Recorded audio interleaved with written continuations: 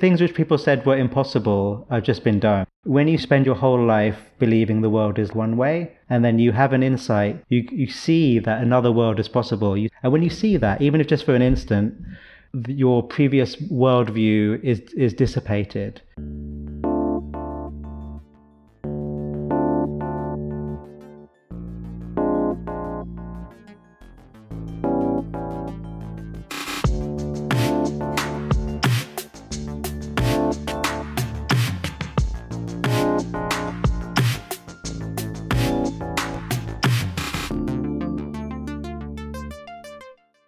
Hello, welcome to On the Edge, a podcast about making unexpected connections everywhere and anywhere. My name is Roland Harwood, and in each episode we talk with somebody who's making sense of our increasingly connected world. In this episode, I enjoyed reconnecting with an old friend and former colleague, Rohan Gunatalika, who is a digital innovator and entrepreneur in the fields of health, well-being, and mindfulness. He is creator of the best-selling app Buddhify, author of the book Modern Mindfulness, and host of the surprisingly good Meditative Story podcast. He also works with the National Health Service in Scotland, making digital technologies for clinicians, care workers, and citizens. Based in Glasgow, Rohan and I first met over a decade ago at the UK Innovation Foundation Nesta, where we worked together on harnessing social media for social impact. And more than almost anybody I know, he really strives to live in the present moment and focus on what is really happening right now. So I started out by asking him how he came up with the idea for the Buddhify app in the first place and to embed mindfulness into our everyday lives. Enjoy! So I was working out of IBM South Bank. It was 98, 99, so parkour was really cool. And so South Bank was obviously like the epicenter of a lot of free running and stuff. And so I'd see all these people doing their thing, and it got me really interested in this idea of, they're using their environment as the play space, the playground for their sport. They're seeing the architecture and the urban environment as a play space, and that was a very influential idea for me, both for Buddhify, because you're using the city as your meditation space, and also it got me really into social games or urban games, and that led me into making all sorts of connections professionally and personally. The kernel of that idea was what led to me doing all the work I did in mindfulness meditation. So how are you bringing some of that kind of liminal space? How have you retained some of that in your lockdown life? Having a dog helps. It's a good way of engineering some space. It's all about just different kinds of input, right? And so I've got really into cooking. I've always been into cooking, but just like doing it in almost like a fanatical way. So since the start of lockdown, I've made the same thing every Wednesday since the middle of March. What is it? Tell me. In Glasgow, we're very lucky in North Glasgow. There's a historic sort of Chinese, Malaysian population, and there's a really cool little cluster of like restaurants. There's a dish we used to order from there called, in Mandarin, it's pronounced Yi Shang Xie Zi, something like that. It means fish fragrant aubergine. It's basically it's a classic Szechuan aubergine dish, which has loads of like tangy, sweet, rich. It's like so great. Every time we ordered it, it would be like, this is so nice. And then I was like, I'm going to learn how to make it. And I found this German YouTuber, obviously. And then every week I've just been like changing a thing, upgrading my ingredients, downgrading my ingredients, trying it vegan, trying it super non-vegan, trying it spicy, trying it as ratatouille. I made a ratatouille version of it. That's been nice is that's opened up a whole different, just becoming obsessed with this one dish that's got me into Chinese cooking YouTube, which I've now become really obsessed with. So when I'm putting the baby to bed and she's like, I put her down, but she's still like not quite ready, I'll probably nail like 3 or 4 videos of different dishes. And it's just got me thinking, because there's a real sort of sensuality to Chinese food, which is different because it's about applying quite a relatively small set of flavor profiles to a huge range of ingredients. And so this made me sort of think about, and that's what sort of made me think about like, okay, what if I applied this technique to that? And so that's been interesting. That's been one form of liminal space. When I was very young, we lived in Hong Kong for a couple of years, and during that time, my dad got really into Chinese cooking. So it's also a way of connecting back, so he did a course and would love cooking Chinese food. There's an echo in my relationship to him by doing this, and so I'm sort of channeling a bit of that. So he died a few years ago, so it's just a little thing that sort of brings him to mind, which is quite nice. And lockdown is the ultimate, like, you're not with other people, but doing a little thing. There's only so many Zoom meetings you can do with your family, right? When you were starting to talk about the cooking, I thought, is this like Mark Zuckerberg wearing the same grey t-shirt every day so he doesn't have to sort of use up any cognitive load making another decision? No, it's much more about ritual, I think. It's much more about, it's become a thing that, because my wife really loves this particular dish, and so it's become like a ritual. Certainly before the children went back to school and nursery, every day felt the same. Having a weekly thing which felt different was useful. I'm curious, have you seen the Netflix documentary that came out recently, The Social Dilemma? Have you seen that yet? No, I'm hearing lots about it. So this is Tristan Harris, who I know from, because I got very interested in the idea of how our attention is manipulated, and I realized that as mindfulness became very popular within tech communities, all their CEOs were sort of champions. Yeah, I felt really hollow because I felt like if it's not changing the product, then it's not making a difference. One time I was out in the States and went to Facebook HQ in Menlo Park, and it was a whole day of presentations and workshops around well-being and what Facebook had learnt. It felt very marginal. And so what have you done about that, or where have you decided to take that? Because I've observed that as well, and it just seems to have taken off in a sort of huge way. Well, the first thing we did, we made a piece of work. So we made a thing called designingmindfulness.com, which was based on this idea that one way of scaling mindfulness is vertically. So make Headspace massive, make Buddhify massive, make Calm massive, whatever. So make the individual mindfulness sort of well-being space big. But then I realized, ultimately, the biggest mindfulness product in the world is it's a rounding error compared to Snapchat or the big platforms. So the other way to scale well-being and mindfulness is to do it horizontally and to build into everything. So what would that look like? We did some speculative design work on what it might look like for various products. I shared that work with Tristan and other people, and just became part of that little gang of people thinking about, but people like Tristan and that group, the Center for Humane Technology, as it became, they're leading the line on this because they caused the problem. Like they were in the belly of the beast when and they've now become sort of billionaire whistleblowers. It's very compelling when the people who created the problem, intentionally or unintentionally, the dream is where this conversation grows as a public conversation. Having major Netflix documentaries is a signifier of that happening. I was pitching BBC 4 documentaries on this about 4 or 5 years ago here in Scotland, so it's nice to see like that coming into play. I've done some work with Facebook recently around mental health and well-being, but I definitely had some challenges about whether that was something I wanted to do. And for me, the hardest hitting thing about The Social Dilemma was just as a parent, seeing my kids and their relationship with the screens and my pathetic attempts to sort of parent in this wild west of the internet. That's the thing, it's not their fault. Too often the narrative is we have to stop the kids playing Fortnite or using whatever, TikTok. Then the problem then becomes the parent's problem to solve, when the real problem is upstream in product design. Like the problem's being outsourced to us as users when actually it's an industry problem. So just linking those two things together, how do we embed mindfulness? The essence is it's looking at very specific use cases. So we did 9 different principles, and then we exemplified each of those principles with an actual screen design or product design. So one was around the problem of the way notifications work. The engineering approach is to put a red circle on an app button with a large number in it, which is a triggering, basically emotionally, red is a danger sign and a large number makes us feel bad about ourselves. So notifications intrinsically cause upset and distress.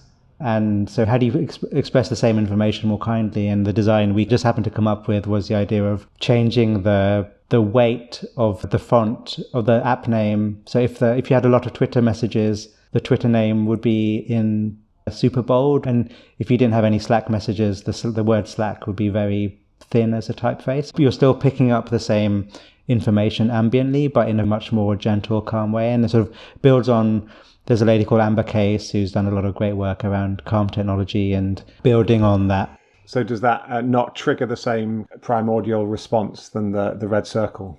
Yeah, because it's not attacking your attention. It's sort of guiding you somewhere rather than pushing you into a defensive posture. So that's the technology guiding you and your attention to where you might have messages. But what about you guiding the technology? So it's a reciprocal thing rather than you as the end user being sort of manipulated or directed. Can we have reciprocity there? Yeah, for the purpose of that project, our project, we were very much focused on the tech side because that's where we saw a lot of the problem. The biggest trick that big technology has played on us is making it all our problem. Like, let's give you all the strategies to turn off, and they got away with it for so long. I think it has to be more of their problem. And I think there's loads that we can do as individuals to change our relationship. But what do you think the solution is? Is it regulating big tech, breaking it up? I think it's all of it. So because we like easy things to remember, we described it as retreat, redesign, and relationship. So the idea of so as an individual, you learn how to retreat wisely. That's the whole sort of digital detox idea, or setting boundaries around how you use your devices. But if that's your only strategy, it's a shit strategy because you can't ultimately retreat from technology because it's so embedded in our culture and society and economy. That's when you start to change your relationship to technology and start to see where the pain is and see where the compulsive behaviors are. So in the changing your relationship piece, that's very much around self-awareness and becoming more aware of our patterns and actually seeing where one's usage is based on compulsive behavior or feelings of low self-worth or whatever it might be, and softening and paying attention to those things so that ultimately you're using technology in a much more agentic or empowered way. What was that other word before empowered? Agentic. I know, I was a bit unsure about using it, but agentic by meaning I'm using it with agency. Oh, agentic. Is agentic a word? Is agentic a word? It is now. You've committed it to audio. It's good. I understand what you mean now. The third R is about redesign, and that's the thing which you can't do as a user, which is the industry's problems. So I think the solution is a nexus of all those three things. So yeah, becoming better at turning off, becoming more aware of how technology is affecting us, and nudging it towards what I might call a mind positive behavior, and then the campaigning piece around asking for and demanding redesign. And am I right in saying your kind of day job, as it were, is working with the NHS in Scotland, building digital products and services? And then my question is how you've been embedding some of these principles, especially in light of COVID, where mental health rates and depression rates and anxiety rates are shooting through the roof. I work for NHS Scotland as part of a small but growing team. So the classic problem in health technology is nothing talks to each other, or that you try and solve the problem of nothing talking to each other by building loads of connections between everything. Whereas Scotland very wisely, a couple of years ago, basically said enough is enough. It's no longer okay that you need to repeat your history 7 times in 3 hours once you're admitted. The clinician should know this seamlessly, and that information should move with you. And it was decided to set up a thing called the National Digital Platform, which is basically a single source of truth for clinical data. So that instead of solving the problem by connecting all these million systems, we just create one system that feeds the data from everywhere else. And so it's a generational project. As a team, we're building national digital infrastructure. And so it's incumbent upon us to build it in such a way that doesn't exacerbate existing divisions or health inequalities. So whether that's how data is coded, all the way to how front-end sort of services are provided or made accessible. So have you had to kind of steer in a wildly different direction because of COVID? As a team, we've been affected in a number of different ways. I think we've worked on a number of COVID projects, which has been challenging and incredibly fulfilling. So you're familiar with the idea of the shielded populations, of the people who had to stay, who had the hardest hit with regards to restrictions. We were running the messaging service that allowed them to get food deliveries and things like that. So we were doing some very valuable things.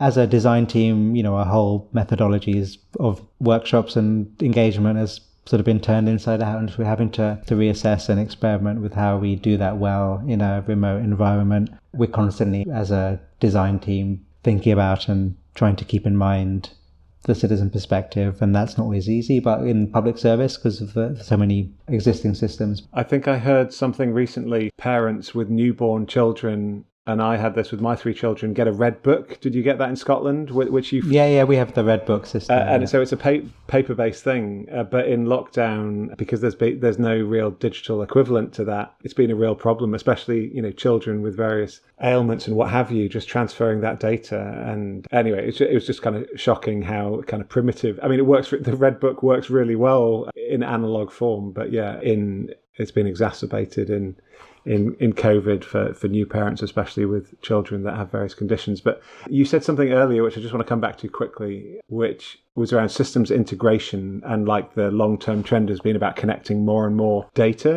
Are you basically saying that you can have too much systems integration? Because inherently I would feel making connections between data sets is a good thing, but can you go too far? This is where we need to draw a diagram.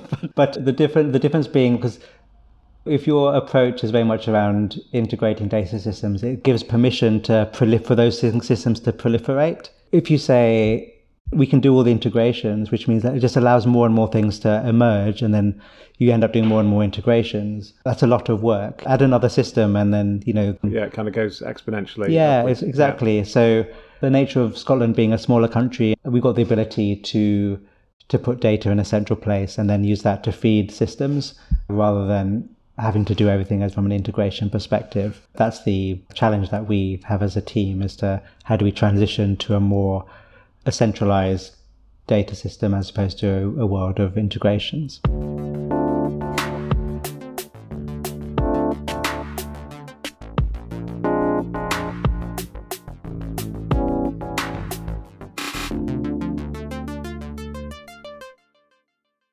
So bringing all of those things together, the mindfulness, the digital, the healthcare response, strikes me that with all the things that you've been involved with, you've got pretty unique and interesting perspective on all of that stuff. Give me hope for the future, Rohan. Where is this going? Is there a positive path we can navigate our way through this? Ultimately, people know what good feels like and what good looks like. So whether it's within public services, there's this phenomenon of people having very active digital lives, and then they turn up to work and they sort of put up with what they know are bad user experiences or bad data systems because that's just what they're used to. I'm seeing in different industries, whether it's the meditation retreat industry or NHS or the arts, leaders, audiences, more junior members of staff coming to the point where they realize we need to do things differently. And COVID as a catalyst for change has been really interesting within NHS Scotland, of seeing how, like in the last, just this week, Scotland launched its Test and Protect app, which has been downloaded over 1 million times. And, our team, our CTO was quite involved in that piece of work, and he described just today the complexity of the dozen or so institutions that led to that product going live.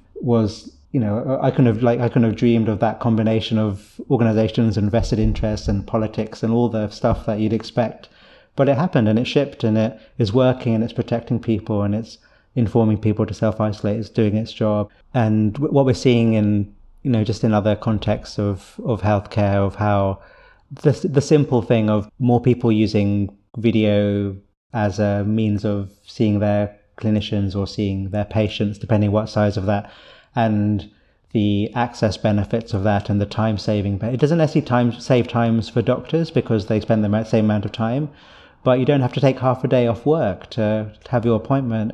Like that has a very real cost to it. That's a small example of how we could come out of this process or this moment with different kinds of behaviors, different kinds of permissions. That's transformative for a lot of people. Yeah, no, I totally get that. But also your CTO talking about these kind of 12 institutions coming together in an unexpected way in a crisis. Yeah. Things which people said were impossible have just been done. When you spend your whole life believing the world is one way, and then you have an insight, be that through deep meditation or through a project like the Test and Protect app, you see that another world is possible. You see that, actually, maybe I'm not the center of the universe, or maybe we can collaborate across all these complexity of vested interests and politics.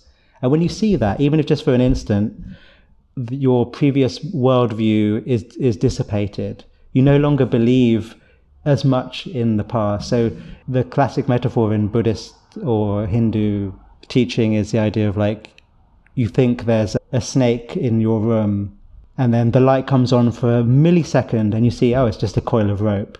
And then the light goes off, but now you no longer know it's a snake. You know it's different, and that fear goes away. When you talk about sort of awakening or deep spiritual insight, or even just like recognizing for people who use mindfulness in anxiety and depression, and when they have their first insight, actually, my thoughts aren't facts, right? That's like the heart of cognitive therapy. Mindfulness-based cognitive therapy is the idea that my thoughts aren't necessarily true. When you really see that, that is incredibly transformative, and that completely changes what you can do. That's the flash of light, which shows you that the snake is not a snake. It's just a coil of rope. For NHS Scotland and for us in our team, sort of seeing that, these things are possible. The practice then becomes, seeing it once is good, but if you see it over and over and over again, there comes a point where you actually switch, the light just is on all the time. And that's when it becomes really like magical. But like from a mindfulness perspective, if you're practicing, there becomes a moment where your default mode becomes a bright level of awareness. Within our team at work, if we can do more collaborations within organized parts of the system we maybe haven't worked with before, then the system can flip into a completely different mode. And that comes through practice. Importantly, actually, you don't just do it. You need to recognize that you've had the insight. Within meditation circles, people can have really elevated experiences and profound experiences, but they don't recognize them for what they are. And that's why within the world of work, I think that's why things like retrospectives and things like that are really useful, to sort of have these review cycles. So, this happened. You need to really recognize what happened to get the most out of it. And so it's sort of a bit like, making another connection around, if you go on a meditation retreat, at the end, there might be like a sort of sharing. People get the chance to talk about what's happened. And the same thing comes up every time, which is, how do I keep this going now that I'm going back home? Being able to quieten down the mind, and they want to take that home. Despite the issue is also that the retreat environment is an artificial environment, and it's designed to help you have that calm experience and help you have those insights. You can't actually take that home because it's intrinsic to the environment, because your home environment is so different. And it's a bit like leaving lockdown, because the narrative of people trying to recognize, I did more exercise, or I spent more time with my partner or my children, and how do I take that? So the skill of a practitioner there's a real skill in that transition. So you talk about connections. I think less about connections and more about transitions. As you move through a door, so in the old days when we used to commute, right, one of the problems with everything collapsing on each other, or everything being stacked on each other, our work life, our home life, our family life, is that we don't have those transition points to actually let go. So if I've been really stressed at work, the commute and the transition is a chance for that to dissipate. Whereas if you're really stressed at work and then you swivel around in your chair and suddenly you're now in dad mode, there's no space for that transition to happen. So for me, liminal means much more about transition and threshold than about connections between things. It's actually about the space between. There's a sort of like joke within Zen or around how the idea of a junction, so whether it's like the junction of your skin and the outer world, or your self and other, or awareness and objective awareness, the thing which connects is also the thing that divides. The more you that's like a sort of Japanese sort of Zen koan type of thing, where you start exploring the fuzziness of boundaries. Maybe it's not about finding time for connections. Maybe it's about artificially building thresholds. Maybe me walking the dog isn't about 20 minutes larking around Kelvin Grove Park. Maybe it's about literally like moving from that moment of moving from one mode into another. And so that's the downside of the mindfulness approach of like practicing everywhere, is that the great thing about formal meditation practice, where you're sitting down and closing your eyes and doing what looks like meditation, is that it has that container to it. There's a specialness to it. There's something that happens when you sit down. If you've done a lot of meditation in the past, just the act of sitting down, closing your eyes, can just sort of engender a lot of calm. So it's just a trained sort of Pavlovian behavior in a way. And so the issue is when sort of losing those formal forms, which has been a part of my practice, has sort of led to, I still do a bunch of formal practice, but I've sort of de-emphasized formal practice, but And we've de-emphasized formal work or de-emphasized formal differentiation in lockdown. And we don't have the comfort of a threshold to remind us that we're moving into a different space. Because it's a thing I would do, it's a thing I would actively do. As I came home from work, I would deliberately go, okay, now I'm entering my house. The first interaction I have with my wife sets the whole tone for the evening, right? And if I come in going, I won't believe or I'm still fuming from something at work, then that sets the tone. We have an argument or things a bit short and suddenly I'm sleeping on the sofa. I'm sorry to hear that. You know what I mean? I do. I absolutely know what you mean, and including the swiveling on the chair and going into dad mode straight from work stress. I totally relate to that. Yeah, so we need to engineer. So maybe that's my gift and my reflection. The thing I'm taking away from this conversation is coming back to that definition. It's because it's my GCSE Latin. Limen is threshold, and liminal is of the threshold. So how do we build more thresholds and more artificial divisions? Because ultimately there are no divisions, but there are at the same time. And so it all comes down to how you're looking. Thank you, Rohan.